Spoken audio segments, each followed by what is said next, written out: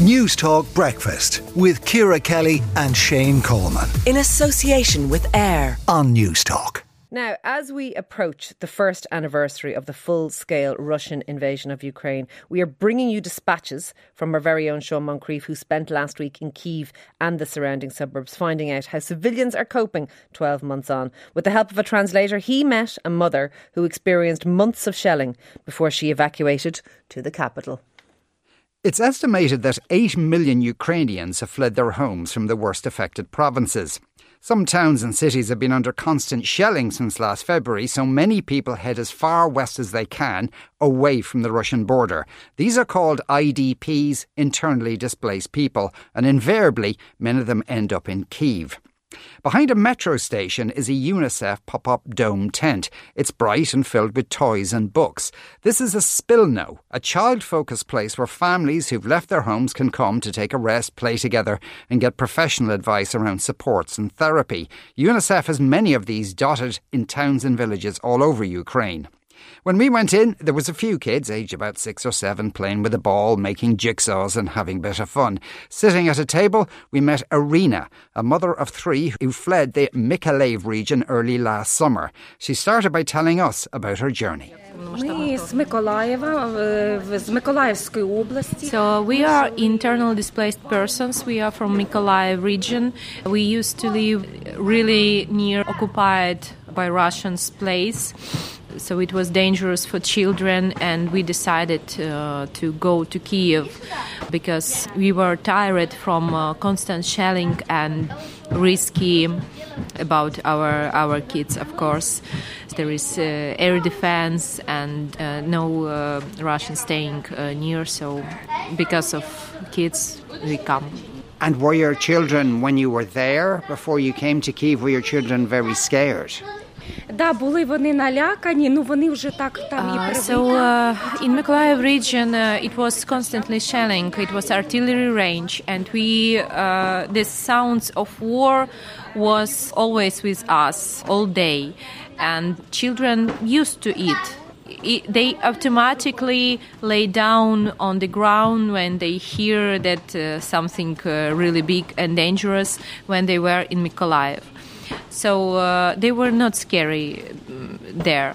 But when we come to Kyiv, and for example on New Year, their dad go to have a walk with kids. And there was attack also on the day of New Year.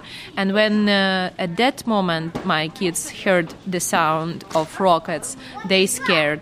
And the smallest one of my sons, he sleeps with anxiety and with worry because they little bit far away now from front line, and here they affected by this even more in silent place. Do you have family there still, where you came from, and would your children have friends still there, and would they worry about them? Yeah, so my mom and mom of my husband, they are still there. My brother living there.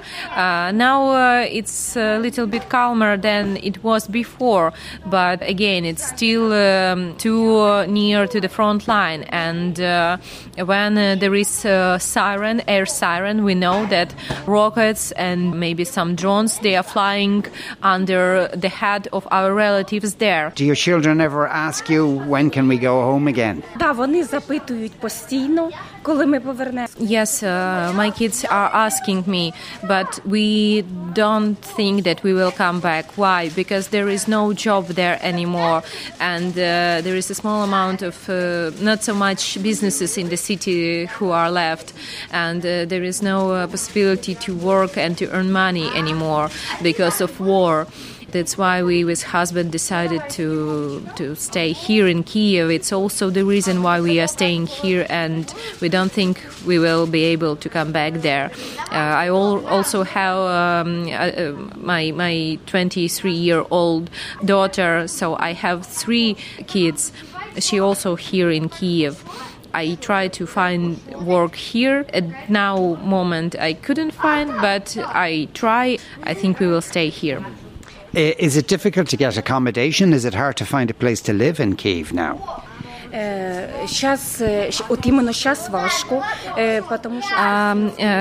I think, it's harder to find accommodation. Why? Because the situation on the south for civil people become harder because we liberated Kherson.